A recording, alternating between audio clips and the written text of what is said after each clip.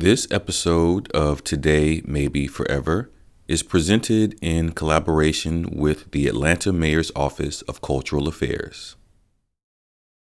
I'm Floyd Hall, and this is Today Maybe Forever, and today I have the pleasure of speaking with photographer John Stevens. John, how are you doing?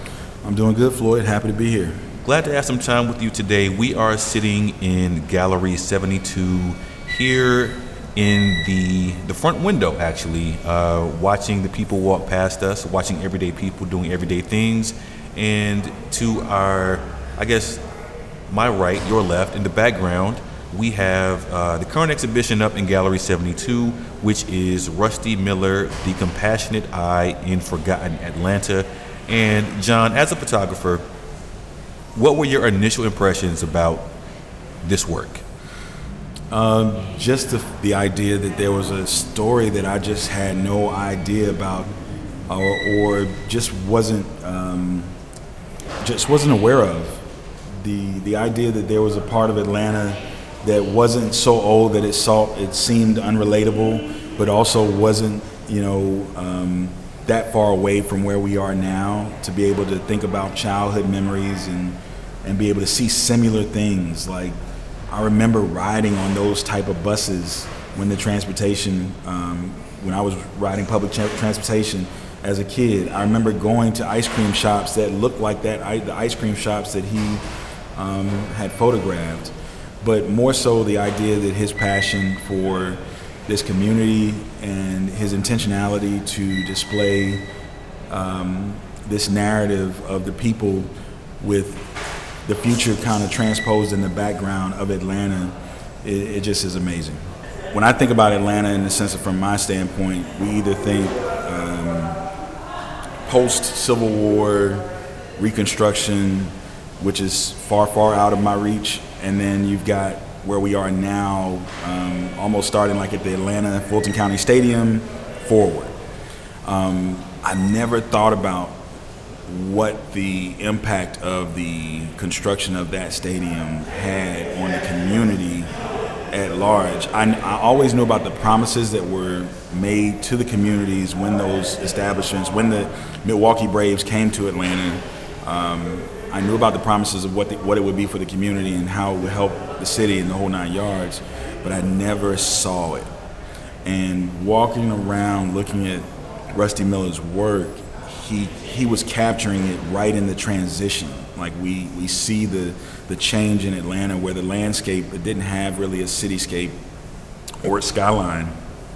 And you're seeing these neighborhoods that are only reminiscent right now in Martin Luther King's old neighborhood. I literally was like, that's okay, so these houses were everywhere.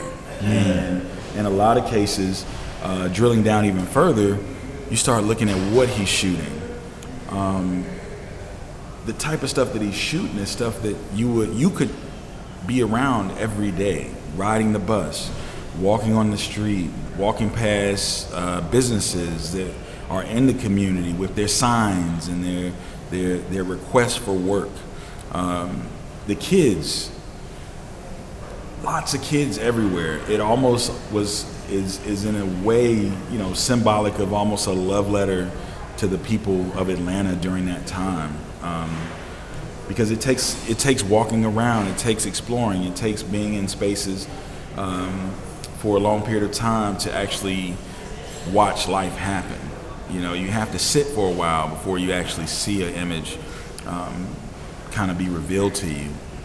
And then this connection with the people in the photos is one of comfort. So I definitely understand this titling of the compassionate eye. You can see that compassion in the way that he displays them, even denounced to the environment that you see them in some cases deplorable, in the sense of thinking, well, how is somebody living there? And then you're thinking, in my mind, I'm like, oh, this time is so far away from, my childhood. I started seeing the connections of things that I remember when I was a kid that transitioned over, like the ice cream shops and, in some ways, a form of fashion, the auto repair shops that had all the writing on the wall. And you realize the time frame that he shot really isn't that far away from where we are now. But it definitely showed a huge piece of the puzzle that I just hadn't thought about in reference to the narrative of Atlanta. Let's be clear on what we're looking at here. I mean, this is low income Atlanta. You know, what we're seeing in these neighborhoods isn't, and I don't mean neighborhoods that are devoid of joy or pride, because in these images you see There's plenty of joy, plenty of pride, plenty of just life. But at the same time, you do see people living in a certain condition. And when you talk about 1960s, late 1960s Atlanta, early 1970s, this is still during the civil rights movement. So I'm glad you bring that up. So one of the things that I think about, especially during this period, to be so volatile, so many different things going on that could be, photographed in reference to the civil rights movement. I'm sure that there were notable figures that were definitely traversing the Atlanta's landscape during this time frame. But Gordon Parks had a book that was called The Choice of Weapons. And if you look into his work, you'll see that a lot of it was his way of trying to humanize the black man, the black woman, the black family in a way that showed that this is why equality is necessary, because we're people, we enjoy playing in the yard, we enjoy family time, we go to church, we do all these things because that visual narrative had not been represented up to that point. But the civil rights movement and all those things were still going on, and he chose to actually focus in on the family, to look inward versus outward. And I'm picking up some of that with Rusty Miller's choice of weapon. I know that it's no coincidence, when you're photographing and you have a thread throughout your work, it's no coincidence that he shot the deplorable areas of Atlanta. It's consistent throughout all of these images, all 50 of them, whether it was through transportation or whether it was in the communities that he was shooting. But he also was shooting transition. In a lot of ways, you'd have this landscape of deplorable scenery, the joy and love and happiness that you see of the kids, the families interacting, the mothers waving at him as he walked by. But then in the background, I would consider that his gaze into the future, him seeing forward, where Atlanta's going.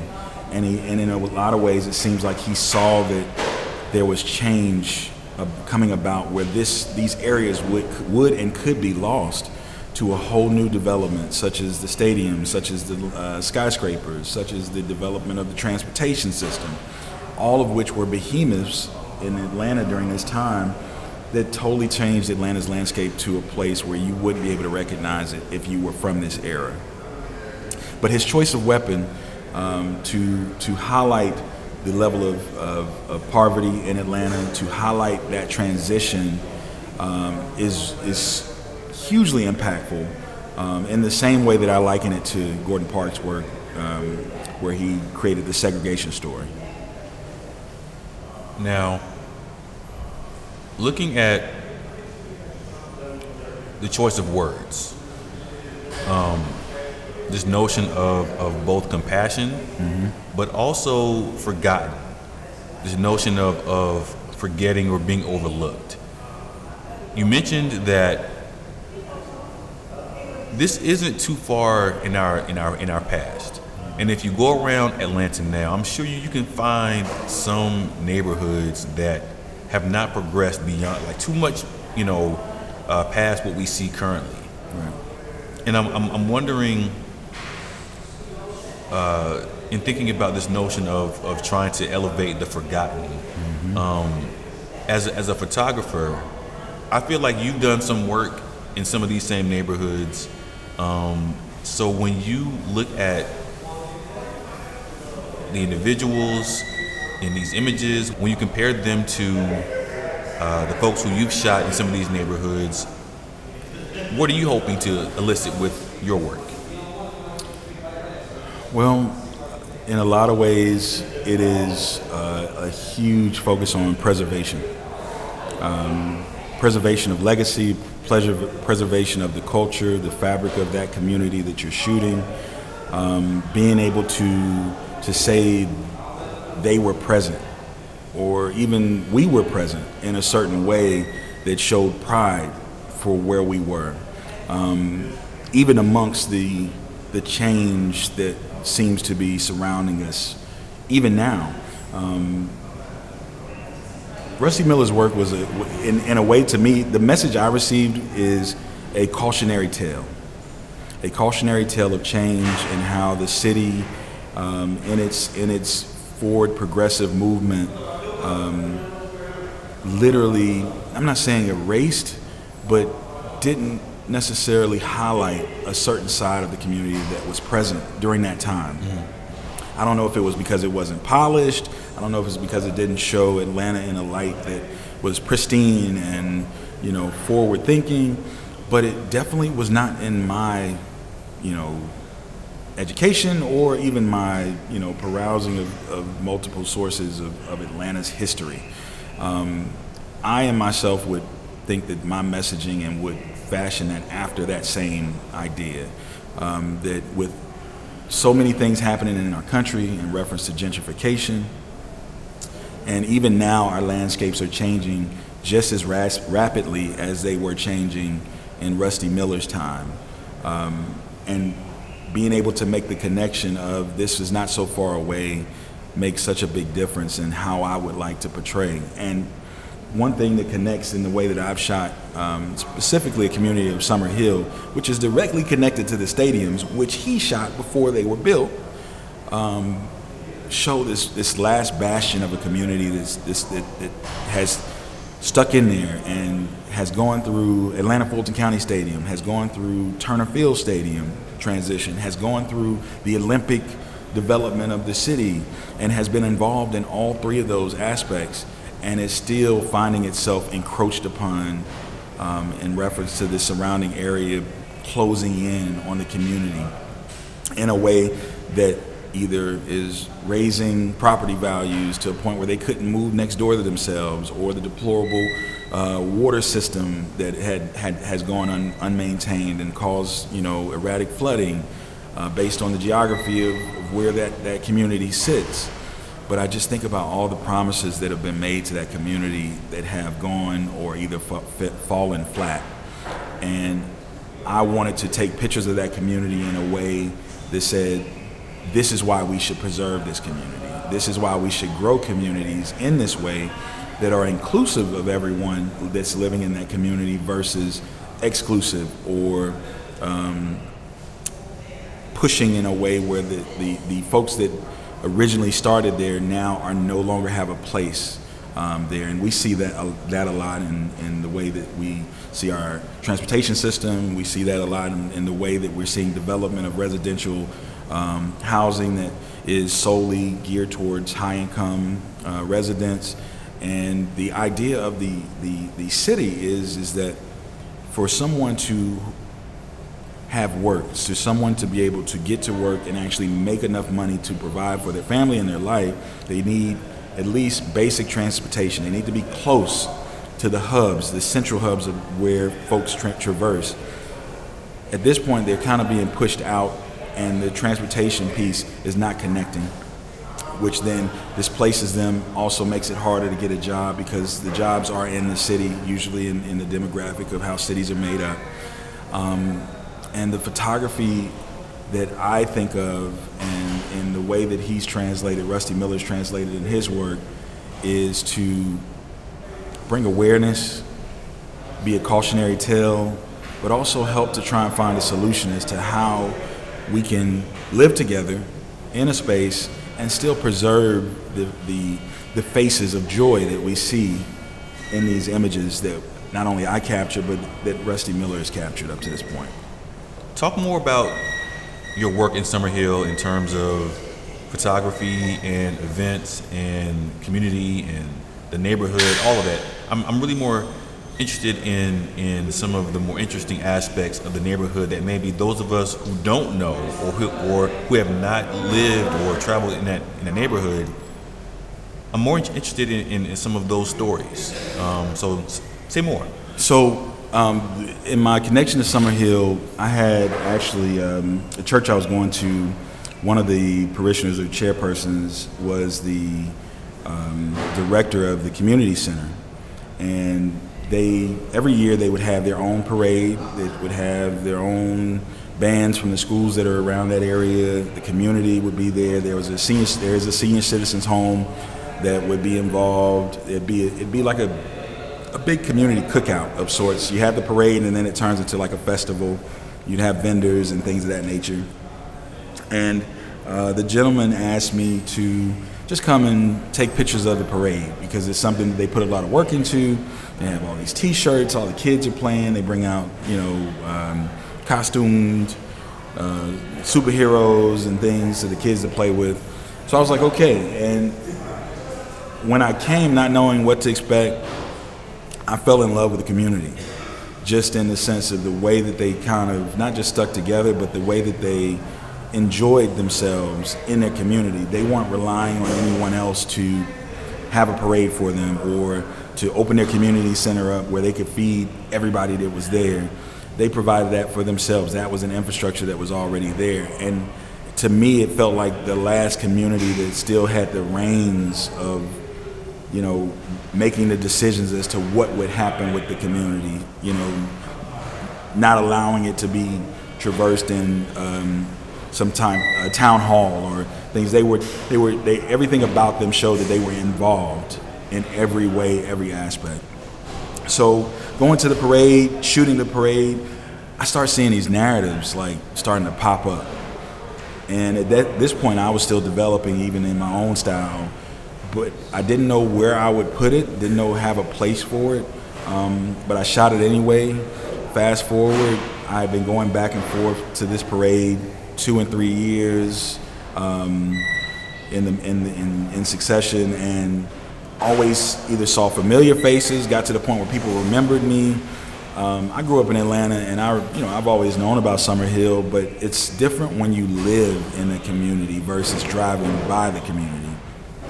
This gave me an opportunity to actually hear their stories, see the things that they loved, the love of family, the love of their kids playing in the band and seeing them. I'm not saying this was Macy's Day Parade, but it was like you could see the joy as if it was, to see a hugely produced parade versus their parades.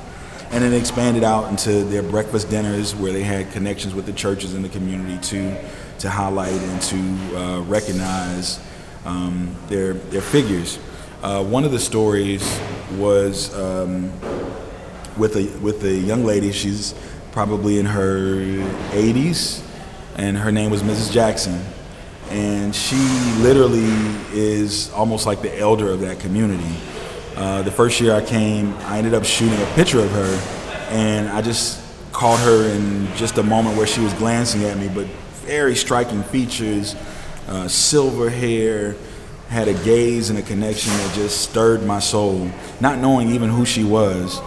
And then my wife had gone and actually started a sewing program in the community center.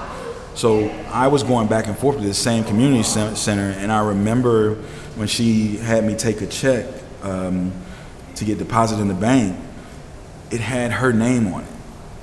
And it gave me some type of understanding as to how deep she was entrenched into the community. She was the person who was signing off on the checks of the community workers and the folks, the staff. Fast forward, there ended up being, a couple of years after I took that picture, ended up being a situation where her neighborhood was being condemned based on it being in a 100-year floodplain. And there was a big to-do about this in reference to her needing to move and the appraisal of her house. And I found myself pulled into that in the sense of trying to support her and her family and their petition to the city to allow her to stay where she is based on her age. And her call out was, I grew up in this neighborhood. I took care of the children of this neighborhood. I still take care of the children of this neighborhood. I can't go anywhere in my own neighborhood and afford what you're giving me for my own house. And that threw me into a whole path of just studying and researching how the city is changing, gentrification. They eventually allowed her to stay. The only unfortunate part of this is they had already gotten a large, considerable amount of the neighbors to move and to sell. And when you have vacant housing, you have vandalism, you have rodents, you have mildew, and all those things can affect the neighborhood collectively. But she stayed, and it's still a place where she is. But the story is, I know a story of so many folks who are dealing with possibly the same thing, circumstances outside of their own control, that now they're being asked to do things that they never thought they'd have to do, especially in communities that they were born in. And that story ultimately is the biggest story that came out of Summerhill and my connection with them, and why they hold such a special place in my heart, even just outside of the city of Atlanta, but in a concentrated point of, these are people I know, I've seen, I've walked by them, I've talked to them, I've photographed them in multiple occasions on years upon years to follow their stories, and it feels good to see them still smile when I get to see them again. The story of Rusty Miller, I think, is very interesting in that, as we know more about his narrative, he worked as a commercial photographer, as a commercial artist, but the images he took that we see in this collection were images he took on the weekends or after work. It was not publicized. These images have only been made known to us after he's passed away. So as a photographer who I'm sure has done both the commercial as well as the artistic in terms of how you advance your craft, what does that say to you? It says that he had a passion. It said that it was a love, the same love that I talk about I have for Summerhill. It said that he had something that he'd be willing to do for free on his own time, outside of the high-key, high-profile images that or photography that he had done on a normal basis. It showed that he wanted to document Atlanta, or this interpretation of Atlanta and these communities, in a way because he had a close connection to them, some way, form, or fashion. You have to be able to come from a totally different side or a style of photography, and then have such consistent photography amongst your off time and your free time. And that's exactly kind of what Summerhill was for me. It just came to the point where I enjoyed it. Didn't matter if anybody was paying me or not. It didn't matter how long I was there. I stayed until I felt like I had enough to tell a story. And the difference is, he may not have ever felt like there was a place for these photographs. So they remained in a chest, or they remained, in an album that never was developed, or something like that. But for me, it gives me inspiration to say, these photos have a place. These photos have a purpose. It's also similar to, these people have a place. These people have a purpose.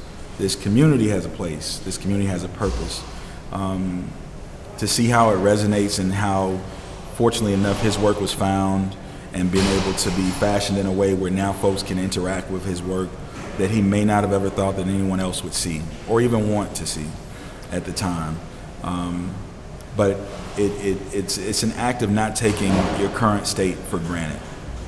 That's ultimately what it is. To have passion for it is one thing, but to take the initiative, to not take it for granted, to not take for granted the landscapes that we're traversing every day, the people that we're walking by, stopping and just slowing down a little bit to say, you know what, it may be something that I see every day and I'm taking it for granted, but generations from now, someone will be thirsty to see cars on the street, or to see people walking, to be so detailed in trying to see the style of dress and style of clothes that they have on, or to see what the kids are playing with, the idea that they're playing outside, or the idea that they're playing on a phone. Things can change so drastically, but my call out is that we hopefully, to myself and also to the audience, that we can take the time to slow down, smell the roses, and if we can capture a rose while we're smelling it, that'd be a great thing for the generations to come. Any closing thoughts on this exhibition, whether it be from a compositional perspective, a technical perspective, a narrative perspective? Is there anything else that jumps out to you as a photographer that you feel just resonates? Mostly in the sense that you could tell when he got intimate, when he really went intimate. The shots that he had on the bus were definitely intimate portraits of each rider. So much so you didn't really see a lot of the bus. You could see some of the buses, but those were photos that could have easily been shot in a set-up studio for portraits. And the idea that he had to wait on the light to hit them correctly through the bus windows as the bus was either moving or either stopped also meant that he probably had a conversation or was having a conversation with the child's mother who he shot the child, or the older gentleman that had his cane in his newspaper. But then on the other side, in the reference to his shots of the communities, you'll see that most of them are wide shots. They're open to not only include the ideal of life in the midst of this community, but he wanted to tell a bigger story of Atlanta. You see a lot of horizons in his imagery that show the change or either the contrast between the street that he was looking at and what's in the background.